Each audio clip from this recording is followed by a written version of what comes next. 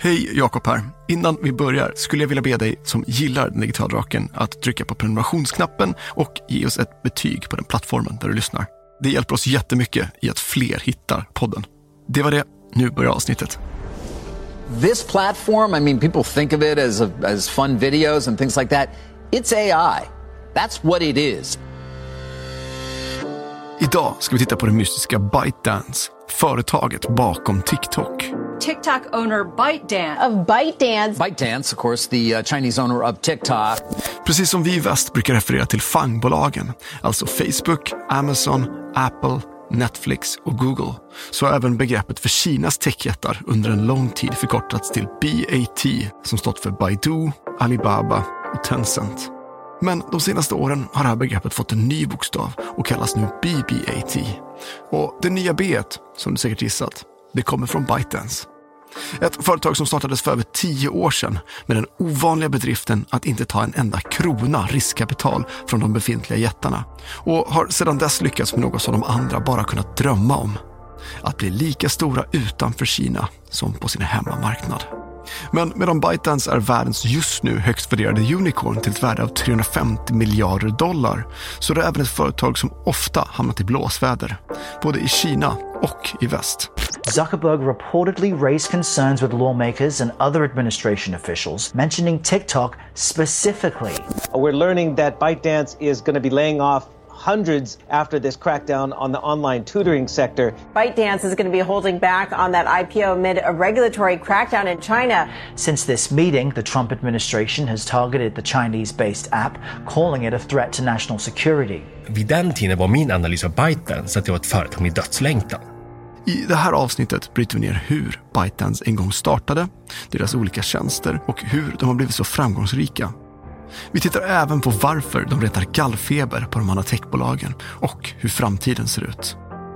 Jag heter Jakob Lovén. Jag heter Tom Chong. Och det här är den digitala draken, en del av Svenska Dagbladet. We're looking at TikTok. We may be banning TikTok. We may be doing some other things. There are a couple of options. Så Tom, ska vi börja den änden? Vi har gjort avsnitt om TikTok. Vi har gjort 2 avsnitt om TikTok. Och det känns som att vi har touchat det här ämnet så pass mycket. Men varför är det så relevant att titta på företaget bakom, alltså Bytedance? Ja, alltså TikTok är ju en jätteintressant tjänst och väldigt spännande att se liksom hur det utvecklas och konkurrerar på global nivå med Facebook och så vidare. Men det som är mest spännande är faktiskt företaget bakom, och TikTok är inte det enda de har gjort. Och hur det här företaget, tycker jag, representerar en helt ny generation av internetbolag, både från Kina men även ur ett globalt perspektiv. Så Bytedance startades 2012, så de har ändå 10 år på nacken. Alltså i internetmått mätt så kan man väl kalla dem för ett ganska gammalt företag. Men kan inte du komma in på hur de startade? Om vi ska kolla historien av Bytedance, som idag för övrigt är ett företag med över 100 000 anställda och miljarder dollar omsättning. Men från den första dagen så var Bytedance historia lika med Zhang Yimings historia, det vill säga grundaren och killen som heter kom på och startade Bytedance. Just det.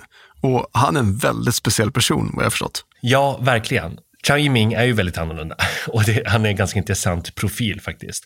Och vi har ju förut täckt Jack Ma ganska mycket, och han är ju på liksom ena änden superkarismatisk, bra talare och så vidare och så vidare. Om vi ser det som en liksom triangel, så på den andra änden så har vi den här anonyma asiatiska chefen liksom i grå kostym och röker och ingen aning hur han eller hon ser ut.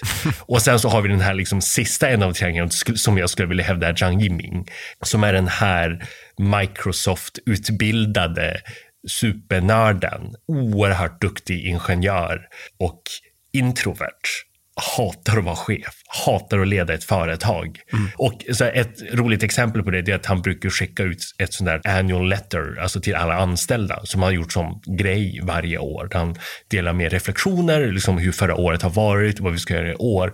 Och det man tänker att normalt en vd eller en grundare skriver ju massa sådana annual letters till alltså anställda och kanske gå igenom lite kopior och kanske dela lite med visionen på så här, i år ska vi fokusera på tillväxt eller på omsättning eller på vad det nu kan vara. Men nästan varje år han har skrivit sina annual letters har det ju varit liksom enormt djupa reflektioner. Han har delat med sig bara, men jag tycker inte att folk ska jobba i år, utan det är viktigt att alla har tid att läsa.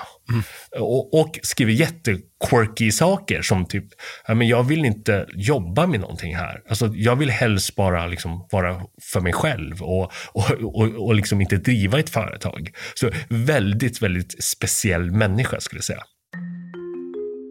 Precis som Tom nämner är inte Zhang Yiming som många andra entreprenörer i Kina.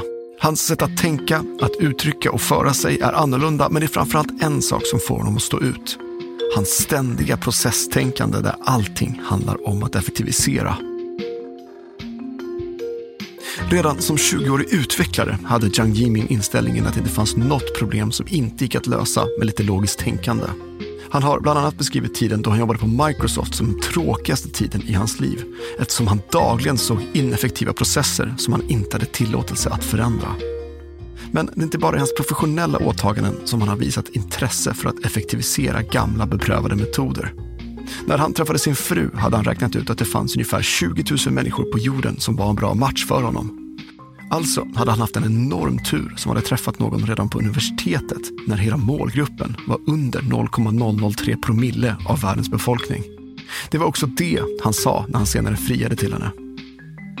Eller när Zhang Yiming skulle köpa bostad för första gången. Istället för att börja undersöka vilka områden i Peking som var mest populära, hade flest restauranger eller kanske bäst skolor, satte han sig och skapade en kalkyl över de områdena som hade lägst kvadratmeterpriser, bäst finansierade fastighetsutvecklare och högst tillväxt. 3 år senare hade hans första lägenhet dubblerats i värde, nästan 60% över snittet. Och de flesta som träffat Zhang Yiming beskriver honom som något av definitionen av en problemorienterad person. Innan han påbörjar en uppgift ser han till att han tar sig an utmaningen på det bästa och mest effektiva sättet, oftast av en metod som han kommit på själv. Det är också talande i hur han bestämde sig för att sluta som vd för Bytedance. I hans nästan överärliga avskedsbrev skrev han att han saknade flera av de egenskaperna som utgör en bra chef och att han inte är speciellt social utan hellre vill vara ensam, läsa, lyssna på musik och fundera på vad som skulle kunna vara möjligt härnäst. För det första måste det vara jätteromantiskt för att höra att nej, men du är en av 20 000 andra val jag kan göra, men på grund av att jag inte har tid så nöjer jag mig med dig. Men många av de här sakerna har också faktiskt möjliggjort att Bytedance fick en liten unik roll och annorlunda position som arbetsgivare i Kina. Så tack vare just att han inte var den där traditionella chefen och kanske inte så superfokuserad på pengar, så spreds ut väldigt många historier i början också. Jag minns att jag läste en artikel, någon journalist som hade suttit ner i ett konferensrum för att intervjua honom ganska tidigt. Och helt plötsligt så rycktes dörren upp och det var någon som kallade honom vid hans förnamn, det vill säga Yiming, och sa sorry, jag bokar det här rummet så ni får gå nu. Och journalisten tyckte att det är helt sjukt. Jag har aldrig varit på ett företag där en miljardärsgrundare sitter i ett konferensrum och så blir han utslängd för att han har glömt boka rummet. Och vilken anställd vågar ens säga de här sakerna.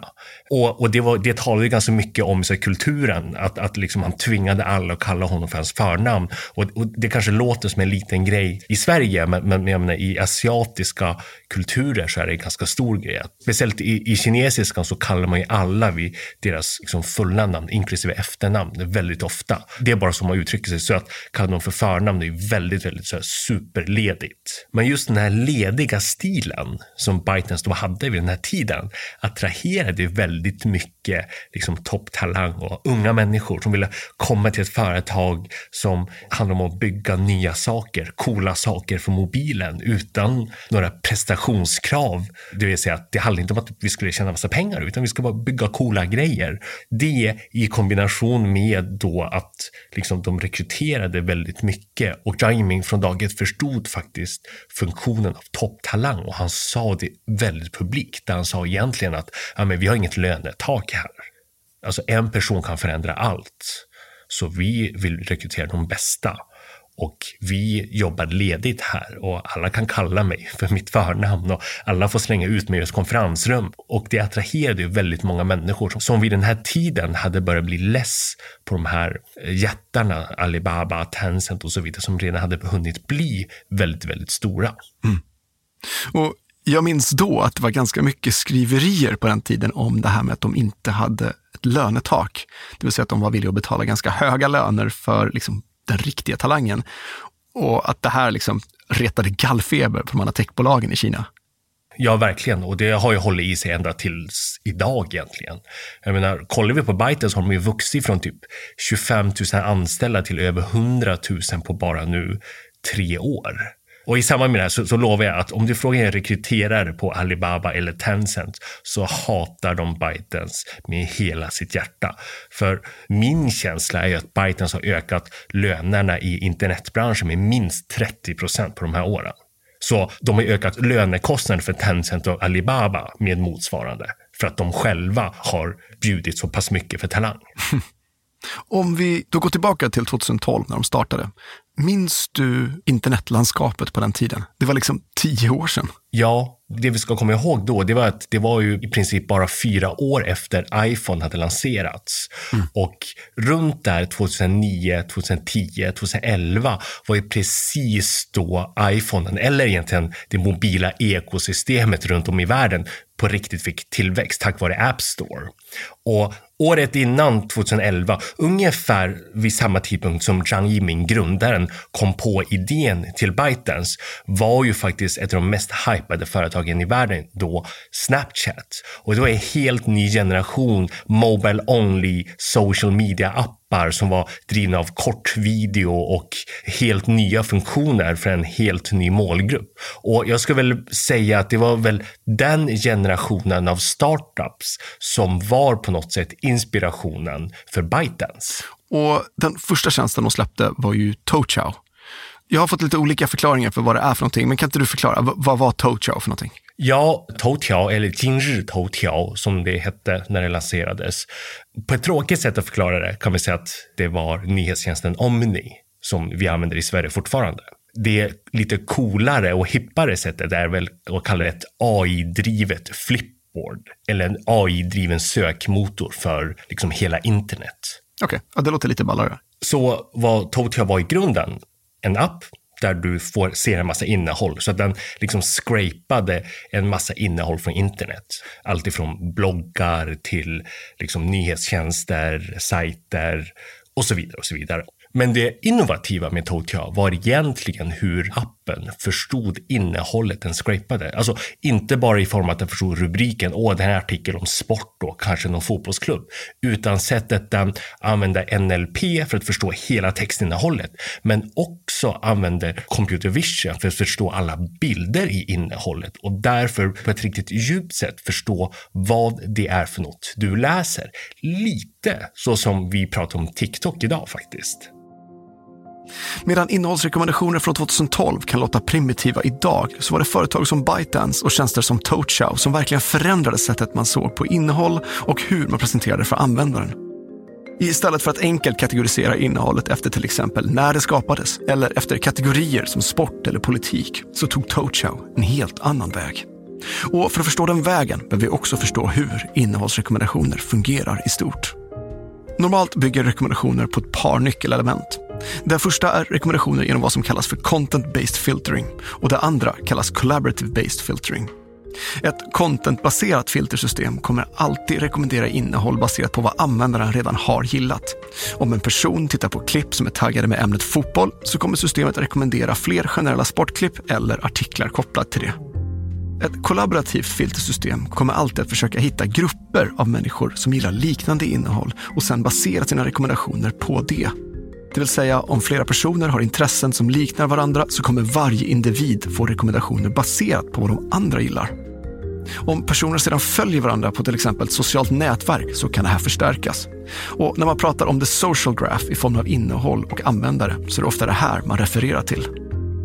Vad Bytedance gjorde som ett av de första företagen var att man struntade i de beprövade metoderna och istället byggde algoritmer som kände av nyanserna i spektrumet mellan vad man gillar och vad man inte gillar. Deras algoritmer reagerade alltså på minsta lilla interaktion från användaren. Hur många millisekunder stannade man upp över en artikel innan man gick vidare? Hur långt in i texten läste man? Hur många sekunder tittade man på en video och när avbröt användaren? Det andra man gjorde annorlunda var att utöver de här vanliga kategorierna kring innehållet, det vill säga sport eller politik, så bröt man ner det i hundratals mindre taxonomier. Syftade innehållet på att underhålla? Var det utbildande eller kanske var det provocerande?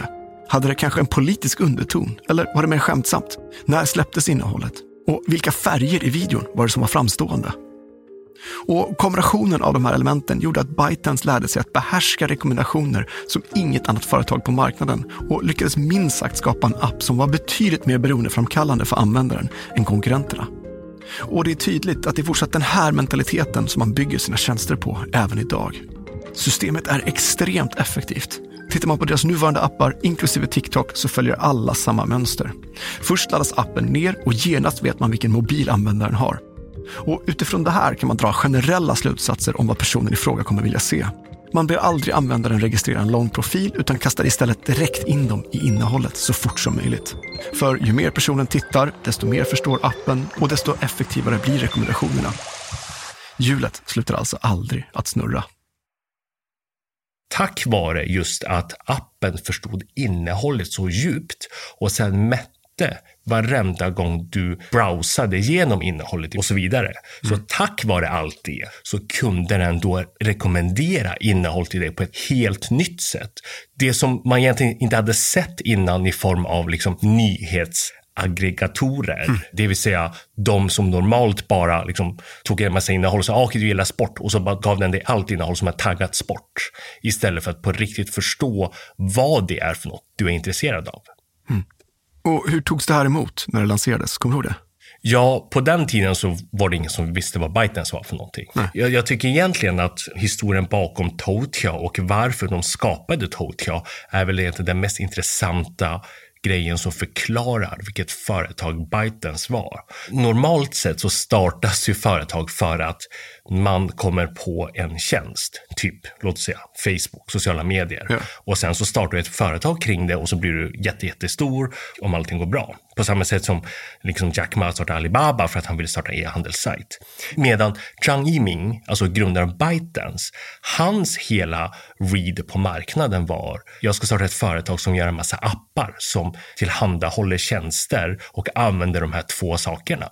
Mobilt internet, AI-baserat. Så sättet grundaren såg på Bytedance var egentligen att det var en appfabrik som skulle liksom bygga en AI-motor och baserat på det producera en massa appar. Så det blev liksom aldrig någon riktig superhype kring företaget bakom, utan det var mer bara väldigt mycket snack om varför den här appen funkade så bra.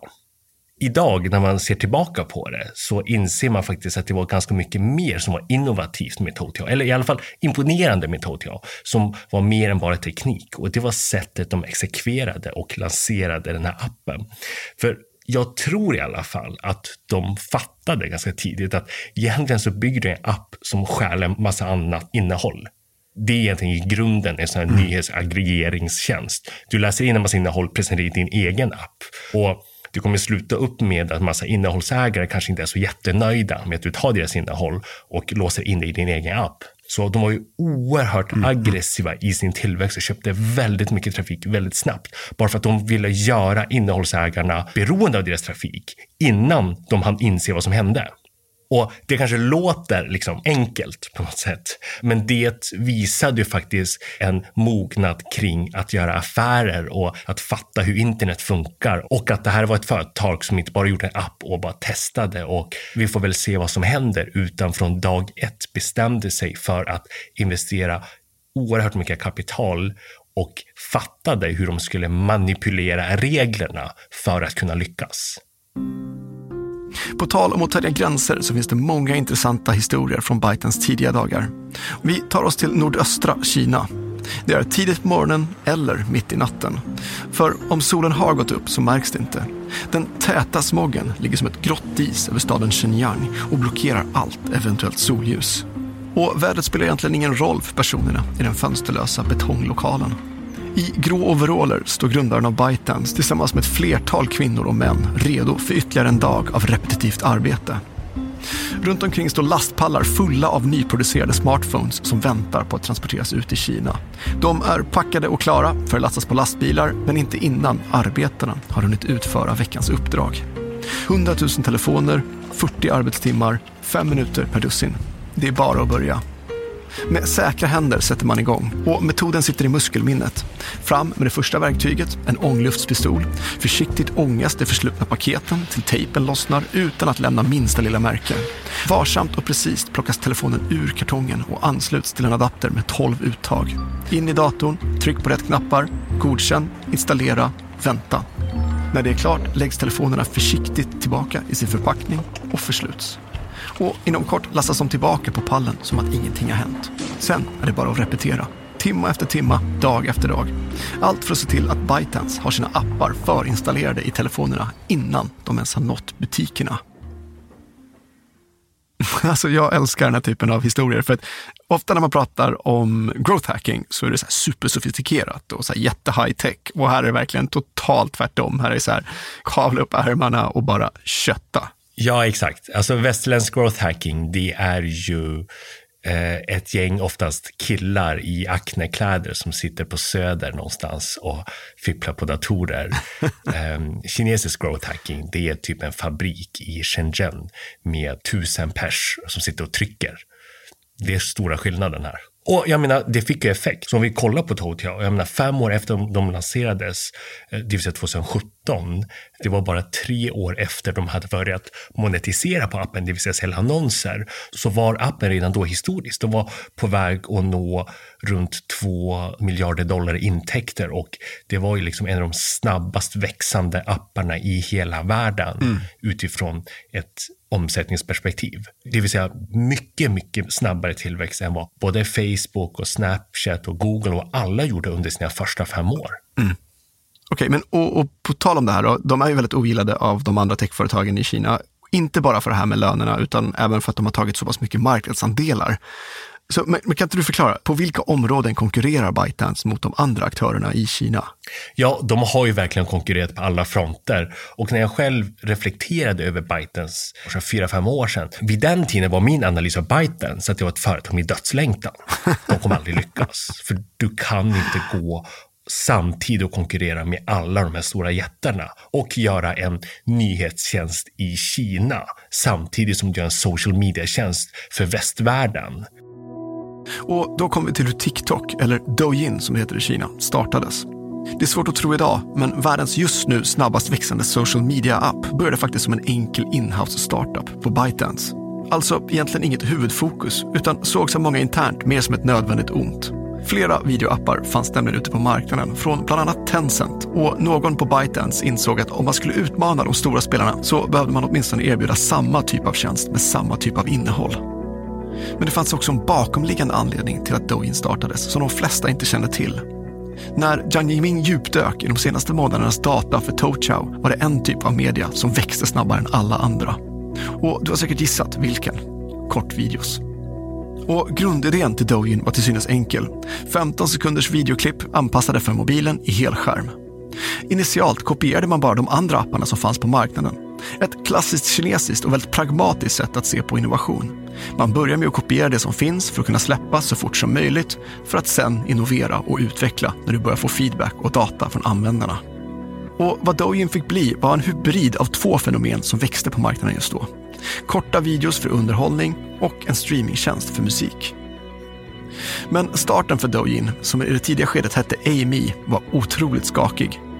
Som många andra appar hade man stora problem med att hitta lojala användare som faktiskt ville skapa innehållet. Och det var tydligt att man inte stod ut bland de hundratals andra tjänsterna som erbjöd ungefär samma sak. När grundaren Jiang Yiming försökte rekrytera en lovande ung utvecklare från Beijing som skulle börja jobba för Douyin tackade han snabbt nej till erbjudandet och sa: vill ni verkligen ge er iväg på motorvägen med den här trasiga gamla bilen? Och nobben från en ung utvecklare med bara 2 års erfarenhet blev ett uppvaknande för teamet. Problemet var att appen inte var underhållande och inspirerande för de som skulle skapa innehållet. Bytedance var trots allt då främst ett algoritmstarkt företag som visst teoretiskt kunde bryta ner content, men när det kom till den faktiska kreativiteten så var man helt resurslösa. Och det blev tydligt att skulle man lyckas så kanske det inte var fler utvecklare som man behövde utan något annat. Ett genombrott kom när man började rekrytera både användare och anställda från konstuniversiteten i Kina. Det var alltså inte fler funktioner som behövdes utan bättre innehåll. Och plötsligt började fler och fler unga kreativa personer flocka sig till tjänsten. Man började också promota mimicking, det vill säga hitta en trend som är populär och få människor att återskapa den trenden på sitt egna sätt. En av de tidigare hittrenderna var Karma is a bitch, när kvinnor sminkade sig för att se så naturligt oattraktiva ut som möjligt och som på beställning får nobben av en man på grund av sitt utseende för att sen avslöja hur vacker man egentligen var. Att härma varandra fick också en enorm nätverkseffekt och plötsligt kunde Douyin göra vem som helst till rikskändis. För många unga blev Douyin en trisslott där vem som helst hade chansen att skrapa fram storkovan. Succén var ett faktum. Och ungefär 6 månader senare, när tjänsten skulle lanseras utanför Kina, insåg man att det behövdes ett annat, mer internationellt gångbart namn. Och kort därefter släpptes appen TikTok. Och resten av historien, ja, den har vi redan pratat om i andra avsnitt. Om vi snabbspolar nu och kollar vad de har gjort så är det ju faktiskt oerhört intressant hur de har disruptat 2 kritiska saker, speciellt på internet i Kina. Det ena är ju att innan Toutiao och Douyin, innan de här 2 blev riktigt stora så ägdes ju all time spent på internet av WeChat och all money spent på internet ägdes av Alibaba med Taobao och Tmall. Det vill säga, det var 2 företag som delade på antingen användarens tid eller användarnas pengar. Och de liksom fluktuerade lite fram och tillbaka mellan dessa 2, men det var ungefär samma historia som vi har sett Google och Facebook i väst. Det vill säga att Tencent kunde behålla användarens tid, men de lyckades aldrig bli riktigt stora inom e-handel. Alibaba lyckades få användarnas pengar men lyckades aldrig på riktigt bli stora inom social och därför ta användarnas tid. Och sen så kom Bytedance. Så de började med att stjäla användarnas tid. För första gången någonsin så såg vi Tencent bli riktigt nervösa. För de började se hur användarna kanske inte riktigt flydde till Douyin då, men mer började använda Douyin som en huvudsysselsättning innan de gick och la sig, bara för att liksom hänga i appen och kolla kortvideos. Och det är egentligen den första signalen till att du håller på att tappa användaren. För jag menar, det är svårt för någon att bara ta över messaging från WeChat, men vad händer om du bara börjar använda WeChat för att messa med lite folk och sluta hänga i appen och kolla innehåll och så vidare? Då försvinner annonspengarna direkt. Och efter att Bytedance hade stulit användarnas tid från Tencent, om vi ska kalla det så går de och lanserar och integrerar e-handel in i sina kortvideos och live-shopping in i appen. När det hände, som bara var för några år sedan, så var ju redan live-shopping väldigt stort i Kina, gjort av Alibaba och Taobao Live. Och där har vi sett nu hur Douyin totalt har krossat Taobao. Vi ser faktiskt att Taobao Live och live-shoppingen har börjat gå ner i tid i Alibabas plattformar för en kanal som fortfarande har dramatisk tillväxt. Och Douyin har lyckats ta all den här trafiken. Det här är rätt sjukt faktiskt, om man tänker efter. För det är som att man skulle lansera en tjänst idag och först lyckas med bedriften att konkurrera med Facebook och Instagram. Och när man väl är där, då går man in och lyckas konkurrera med Amazon. Det känns så osannolikt att det caset skulle överhuvudtaget existera. Och då blir man ju såklart nyfiken, men vad tror du ligger bakom den här förmågan de har att konkurrera med de andra? Den första komponenten bakom den här framgången skulle jag säga att Bytedance startade som ett företag för att vara en appfabrik. Det vill säga, de startades med DNA om att göra en massa olika konsumenttjänster. Istället för att starta som ett företag som en sökmotor eller som social mediebolag.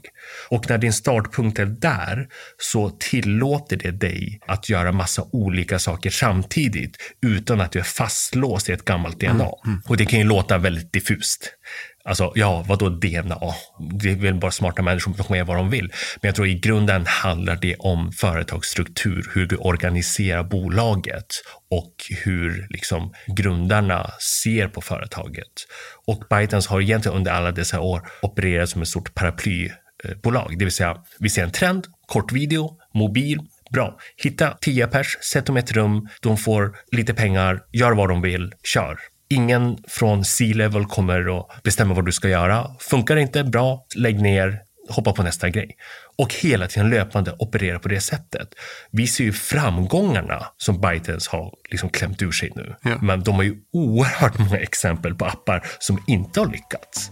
Där de har signat 20 pers, gjort en grej, internt så har det pitchats, köpt en massa trafik, utvecklat appen, bra, 3 månader, funkar inte, okej, bra, hej.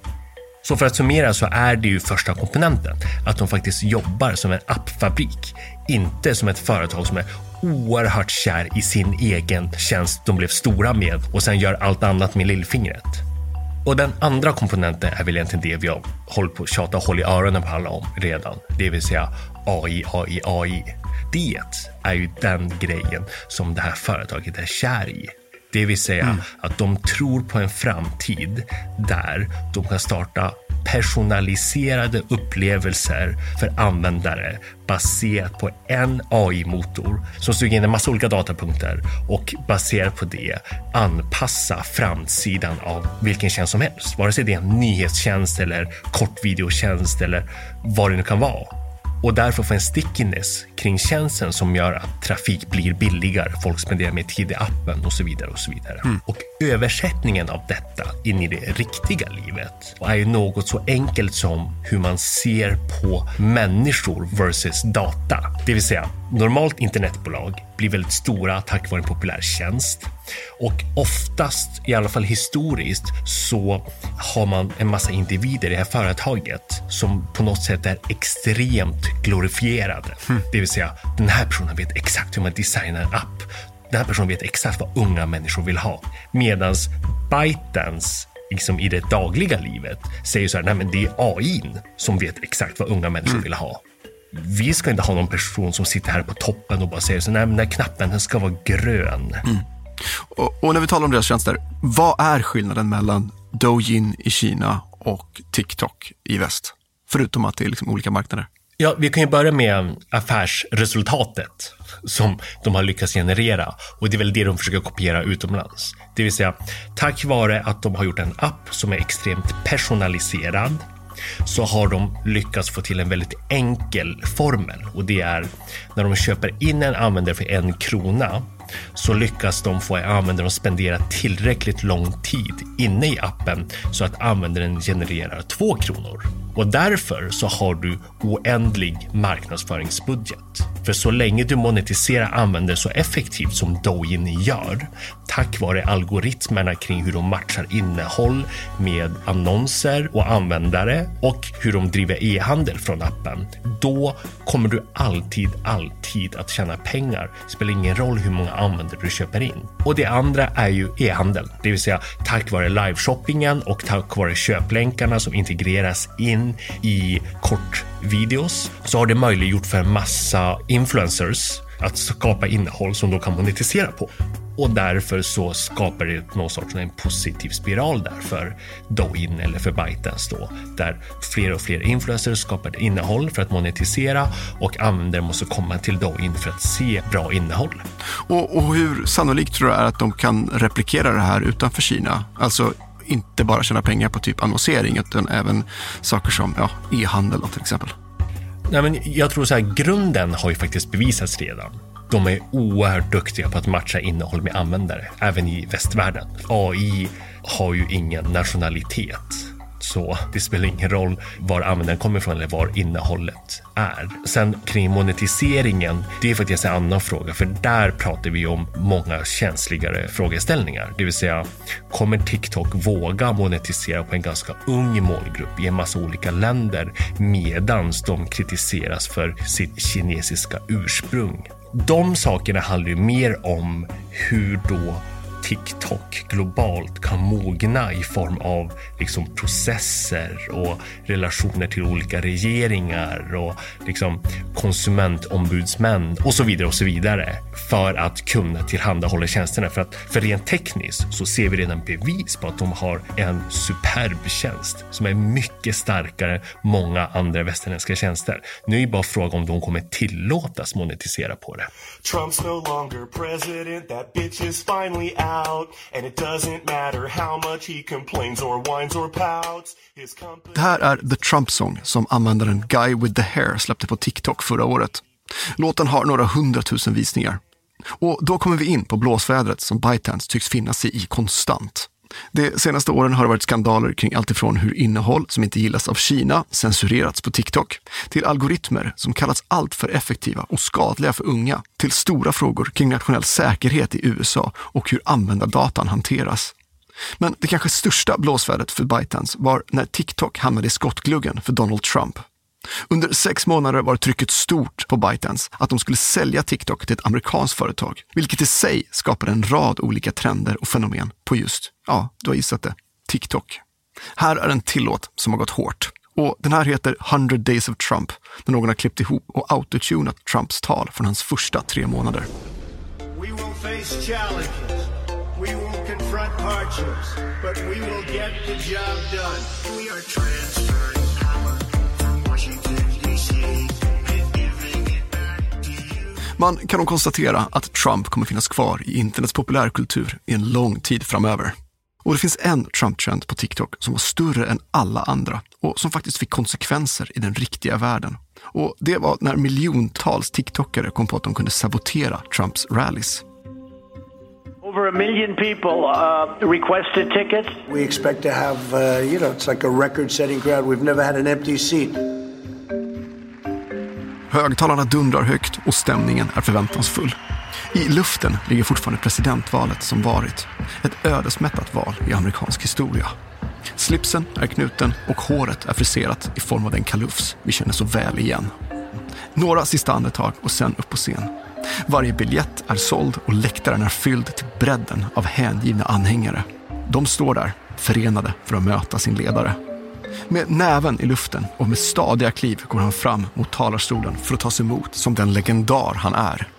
Men bemötandet på arenan är något helt annat än vad han har väntat sig. Trump was reportedly stunned at the sight of all those empty seats. He yelled at aides backstage while looking at the endless rows of empty blue seats in the upper bowl of the stadium. Trump was said to be furious. We spoke with a couple of TikTok kids who told us they successfully trolled the president. Was President Trump's fiasco of a rally in Tulsa sabotaged by an army of teenagers bent on making mischief? It left the president looking dejected and forlorn when he returned to the White House, his tie undone, red hat in hand. Trenden som hade spritt sig som en löpeld på TikTok var ungdomar som dansade till Hej Macarena och länkade till hemsidan där man anmälde sig till rallyt med texten I hope Donald doesn't get too sad when I don't show up. Today, a bunch of teenagers across America are taking credit for the Tulsa political disaster. President Trump was frustrated and angry over the turnout. Trump's former communications director told Inside Edition he wouldn't be surprised if heads roll. Thousands of people who'd gotten tickets online didn't show up. Okej Tom, tänk dig att du är nyanställd på PR-teamet på Bytedance i USA. Trump försöker sälja bolaget du jobbar för. Och i flera veckor så har du försökt vara så tillgänglig som möjligt. Du har svarat på frågor och du har fokuserat på att hantera massa bränder. Och så tänker du att men nu kanske vi går mot bättre tider. Alltså nu kanske allting lugnar sig lite. Och så sätter du på tvn och så ser du att ungdomar på din plattform har precis saboterat Trumps rally i Tulsa. Vad gör man av det? För att använda det rätt så amerikanska uttrycket I need a drink. Jag kan verkligen inte föreställa mig hur det måste ha känts då. Uppförsbacke, men man tänker ändå att den här galningen kanske skärper sig lite grann. Kanske börja fokusera på något annat. För hans attention span var ju inte riktigt världskänt för att vara jättelångt. Och sen så kommer det här. Alltså det enda som skulle förmodligen göra att han aldrig någonsin glömmer bort att du är hans fiende. När du sabbar det som var största källan till hans ego. Den är så väldigt internet, hela den här grejen. Därför kan man inte annat än att bara älska. Ja, men alltså, om vi tar bort hela situationen som TikTok var i, så visar det ju faktiskt kraften med sociala medier och hur det kan få folk att komma tillsammans och fightas för någonting de tror på. Där det också handlar om att faktiskt göra någonting fredligt, inte uppmana till våld, och där man faktiskt använder sociala medier för att kanske demonstrera mot makthavare eller företag eller vad det nu kan vara, och göra det på ett ganska roligt och finurligt och ungdomligt sätt.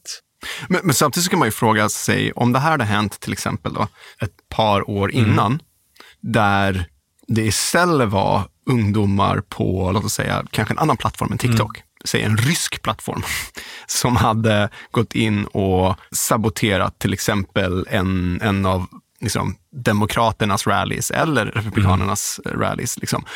Man kan ställa sig frågan hur det här hade vinklats, hur det hade talats om det, hur liksom, hade man sett det som ett hot mot demokratin eller hade man sett det som liksom några lollande ungdomar? Nej, men jag tror väl att det hade setts på ungefär samma sätt. Jag menar, många konspirationsteorier hade ju kommit upp om exakt samma grej. Om att liksom en utländsk stat eller något annat försöker influera amerikansk politik. Okej, och då kommer vi in på det. Det har varit ganska mycket skriverier om att Bytedance, framförallt under Trump-administrationen, blev någon form av liksom spelpjäs för ett större handelskrig, och det fanns någon form av nästan så här personlig vendetta när Trump bestämde sig för att han skulle försöka förmedla ett köp mellan Bytedance och ett amerikanskt företag av TikTok, och det bara liksom föll i bitar, och alla som pratat om det har väl mer eller mindre återberättat hur oprofessionellt det var. En katastrof från Trumps sida. Och efter att Trump har lämnat och Biden har tagit över, så däremot så börjar man få mycket mer så här rimliga och sansade diskussioner kring hur techbranschen ska förändras och kanske regleras och sådär. Men min bild av det är när senaten samlas och man pratar med techbolagen, så har det har varit Amazon, det har varit Meta, det har varit Apple och det har varit Google, mycket som har varit under luppen. Och det känns som att liksom TikTok och Bytedance har liksom varit lite vid sidan av det där. Vad betyder det? Det visar verkligen att de har mognat och förstått utmaningen i väst på ett helt annat sätt än vad de gjorde förut. Och det är faktiskt ett ganska intressant ämne, det här med hur kinesiska företag hanterar PR utomlands och hur västerländska företag hanterar PR i Kina. För att det är liksom två helt olika kulturer som möts. Så kinesiska företag tenderar, när de får negativ kritik, att inte säga någonting. Alltså i väst. Inte ett ord. Och det gör det mycket värre, för folk blir ännu mer misstänksamma. Varför försvarar du det inte? Varför förklarar du inte hur läget är? Men varför är det så då? Varför säger de ingenting? Nej, men det är ju för att i Kina, om sånt händer, då håller du tyst. Och så låter du stormen blåsa över och du hanterar på ett annat sätt. Du kan inte gå ut aggressivt via publika meddelanden där du säger liksom, nej men där är orättvist och så vidare och så vidare. Medan i väst så är det ju faktiskt så man ska oftast försvara sig. Där man egentligen går och liksom klagar om, låt oss säga, outbildade politiker eller vad det nu kan vara. Och varför man får den här oförtjänta kritiken. Medan till exempel västerländska spelare i Kina, när de får negativ PR via sociala medier, vad det nu kan vara, så det första de gör är att skicka ut ett formellt uttalande som egentligen går emot liksom kritiken de har fått, utan att förstå var källan till den här kritiken kommer ifrån, och att de kanske trampar på oerhört många ömma tår genom att formellt gå ut och försvara sig lite för aggressivt. För att förenkla det, så är det faktiskt exakt i hur barn agerar gentemot deras föräldrar i Kina. Det spelar ingen roll vad dina föräldrar säger till dig. Skäller på dig och berättar, nu får du göra så och så och så och så och så. Du artigt tittar på dem, du lyssnar och så håller du tyst. I västvärlden, när dina föräldrar börjar köra micromanagement på dig, så tjafsar du emot. En sak som jag kan tänka mig verkligen påverkar det här företaget mycket är ju Kinas nya algoritmlagar. Bland annat så krävs det att man liksom har transparent mot användaren och förklarar vad algoritmen gör och vad den har för syfte och hur den påverkar både dig som användare men även liksom affären. Och sen så har man liksom fått instruktioner att man inte får bygga tjänster där algoritmen används bara för att liksom bygga ett beroende, det vill säga liksom optimerat på tid. Men om vi börjar där då, liksom, varför kommer man ut med de här lagarna? Som en rookie-analytiker så skulle jag hävda att det är kanske två saker som har påverkat detta. Det ena är ju faktiskt att internetbolagen i Kina har ju varit mest aggressiva, byggt mest AI-baserade tjänster och så vidare och fått oerhört många ungdomar och unga människor att bli beroende. Vare sig det är spel eller Douyin eller Toutiao eller vad som helst. Och det är ju inte bra att ha hundratals miljoner människor beroende av någonting som skadar deras vare sig prestationer i skolan eller på jobbet. Den andra faktorn, utan att bli överkonspiratorisk, är att samma dialog förs ju faktiskt utomlands. Och kinesiska lagstiftare vill ju alltid ha en möjlighet att visa vad de säger är styrkan med det politiska systemet i Kina. Där man snabbt kan komma på saker som skadar samhället och direkt lagstadga. Medan det har västvärlden 10 år för att det ska gå igenom massa diskussioner och så vidare. Om jag skulle vara på den konspiratoriska sidan så skulle jag väl säga att det skulle väl vara en ganska bra anledning att ta krafttag kring det här och visa för hela världen att liksom, vi är först med att fixa ett liksom, problem för mänskligheten. Hur ska liksom företag som Douyin eller som Alibaba eller alla de här företagen som använder algoritmer, hur ska de hantera det här? Hur påverkas de? Ja, det är en jättebra fråga faktiskt, Jakob. För som vanligt när sådana här riktlinjer kommer så ser de både jättekonkreta ut, men samtidigt så är de så oerhört icke-konkreta. Det vill säga, ingen har någon aning om hur de ska tillämpas utan att i många fall företag ska gå under. Men om jag får gissa lite och hur sånt brukar tendera att se ut så handlar det egentligen om att företag måste rapportera mycket mer och ha mycket mer transparens och därför kanske också pressas och tvingas till att göra studier eller visa liksom hemliga kopior som man förut i alla fall aldrig visat för någon annan för att de som reglerar ska kunna få insyn i hur mycket du skadar användarna. För att på något sätt så liksom både i Kina och i väst så finns det någonstans någon mellannivå där du till att skada användare tillräckligt mycket för att du ska kunna tjäna pengar och bidra till ekonomin, men bara inte för mycket. Och det är någonstans där man måste hitta gränsen då. Men det finns absolut ingen tvekan om att massa av de här företagen är lite för aggressiva i hur man använder data, hur de har tweakat sina algoritmer, för allt har kunnat gömts i någon AI-låda någonstans så man slipper förklara. Och definitivt kommer många av de här företagen behöva skärpa till sig och liksom städa upp innan de blir påkomna med att manipulera för mycket. En sak som liksom har hänt relativt nyligen är ju att Bytedance sköt upp sin börsnotering. Och det är intressant för att det är ju världens högst värderade unicorn just nu till typ 350 miljarder dollar. Men vad säger det dig att de valde att skjuta upp sin börsnotering snarare än att liksom köra nu? Helt rätt tycker jag. Det hade egentligen gjort det ännu värre där de hade hamnat ännu mer i rampljuset. En börsnotering förutom att göra en massa människor rika hade ju verkligen förstört ganska mycket. På vilket sätt? Nej, men en av de bästa grejerna med just en börsnotering är ju faktiskt att det är gratis PR. Man skickar ut kvartalsrapporter. Man ses som ett jättelegitimt bolag och därför kan man skapa rubriker på ett helt annat sätt. Man kan locka talang och man kan göra en massa marknadsföring utan att behöva betala för det. Men med tanke på just den här tajmingen så var man faktiskt i ett läge där man faktiskt ville hålla sig lite diskreta. Man ville helst inte att folk skulle skriva mer om Bytedance eller TikTok. För det som händer när det har varit så otroligt mycket negativ PR om bolaget och du helt plötsligt hamnar i nyheterna igen så spelar det ingen roll vad rubrikerna handlar om. Även om det är att du så vinstrekord eller att du donerar pengar till välgörenhet eller vad det nu kan vara, så påminns ju fortfarande folk om det negativa. Och det skapar ju någon emotionell liksom, reaktion så fort du läser ordet Bytedance eller namnet Bytedance istället för att du faktiskt läser vad som står i artikeln.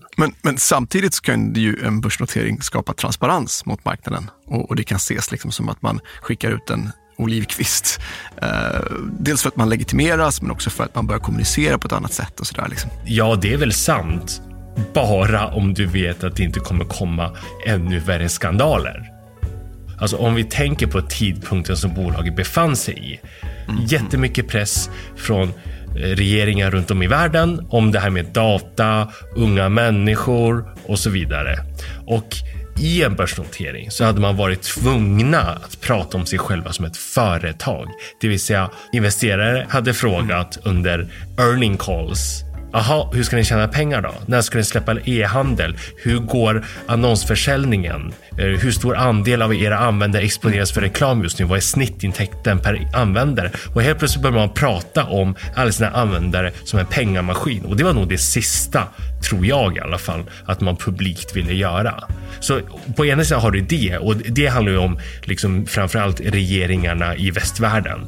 På andra sidan har du hela situationen i Kina då. Precis då så hade man ju kört igenom den här nya lagstiftningen där det skulle vara svårt att exportera så kallad AI-teknik. Där man hade gått ut ganska kraftigt och sagt på olika sätt att man helst gärna inte ser att kinesiska techbolag håller på att börsnotera sig utomlands. Speciellt när man sitter på så mycket viktig teknik för landet Kina. Att man gärna såg att man börsnoterar sig kanske hemma i Kina eller motsvarande. Det är klart att de hade verkligen hamnat i en sjukt svår situation där båda delar hade liksom på olika sätt kunnat kritisera dem för att ha börsnoterat sig. Väst för att de börsnoterar sig för att de bara vill tjäna pengar på de här unga människorna. Och Kina hade kunnat kritisera för att men varför exporterar ni viktig AI-teknik och varför noterar ni er inte här hemma i Kina istället? Okej, vi ska ta och avrunda det här avsnittet. Med allt det här som jag pratat om. Liksom ett företag som onekligen bevisat att de kan konkurrera med de 2 största spelarna samtidigt, parallellt i Kina. De har hittills visat att de kan konkurrera med världens största social media-företag när det kommer till TikTok. Vad tror du? Vad är framtiden? Hur ser den ut för Bytedance? Vi har ju sett ganska många signaler senaste året eller något där Bytedance ännu mer fokuserar på sin internationella tillväxt. Och än en gång så ska vi komma ihåg att Bytedance är inte bara TikTok. Bytedance är en appfabrik som hittar nya konsumenttrender och gör nya konsumenttjänster för olika målgrupper i olika delar av världen. För ett år sedan var jag faktiskt väldigt tveksam om framtiden för hela Bytedance utanför Kina. Av den enkla anledningen att TikTok hade fastnat i allt för mycket politiskt skit. Och det kunde lätt ha stjälpt hela företagets chanser i alla marknader utanför Kina. Men nu ett år senare så är jag faktiskt ganska imponerad av hur man hanterat krisen. Alltså appen fortsätter ju växa hur snabbt som helst. Man fortsätter sälja annonser, kanske bara inte lika aggressivt som förut. Och det är inte lika mycket i alla fall diskussioner om att totalt bannlysa TikTok eller Bytedance som företag från västvärlden. Men en sak är ju säkert, och det är ju att man förmodligen inte kan växa lika aggressivt eller lika snabbt utanför Kina som man har gjort i Kina. Både drivet av hur olika marknader fungerar. Det vill säga Kina är en jättemarknad medan resten av världen är liksom massa olika länder. Men också såklart på grund av att man förmodligen måste vara lite försiktigare och kanske inte bara liksom köpa alla annonser som går att köpa och lansera 71 olika appar. Men med det sagt så tycker jag att alla signaler just nu visar på att Bytedance kommer bara fortsätta operera i enlighet med sättet de alltid har gjort saker. Det vill säga att de sätter upp små team, hittar nya konsumenttrender, vare sig det är för fransmän, brasilianare eller amerikanska tonåringar, och fortsätter lansera nya appar, och förhoppningsvis kanske så kommer några av dem bli nya globala världssuccéer. Tack för att du lyssnat på det här avsnittet om Bytedance. Vi kommer garanterat återbesöka det här ämnet igen. Och har du inte lyssnat på våra tidigare avsnitt om TikTok så kolla in dem direkt. Och vill du fördjupa dig ytterligare så missa inte Svenska Dagbladets artiklar om Bytedance och TikTok. Jag kan personligen varmt rekommendera Björn Jeffries text om hur Meta vill bygga en TikTok-kopia, och missa inte heller Alice Aveshagens artikel om svältalgoritmen. Ljudläggning och mix i det här avsnittet är gjort av Kristoffer Folin och Ljudmagi. Och gillar du Den digitala draken så får du jättegärna ge oss betyg på den plattformen du lyssnar, och såklart trycka på prenumerationsknappen, så hörs vi snart igen. Du har lyssnat på Den digitala draken, en podd från Svenska Dagbladet. Ansvarig utgivare är jag, Anna Kareborg.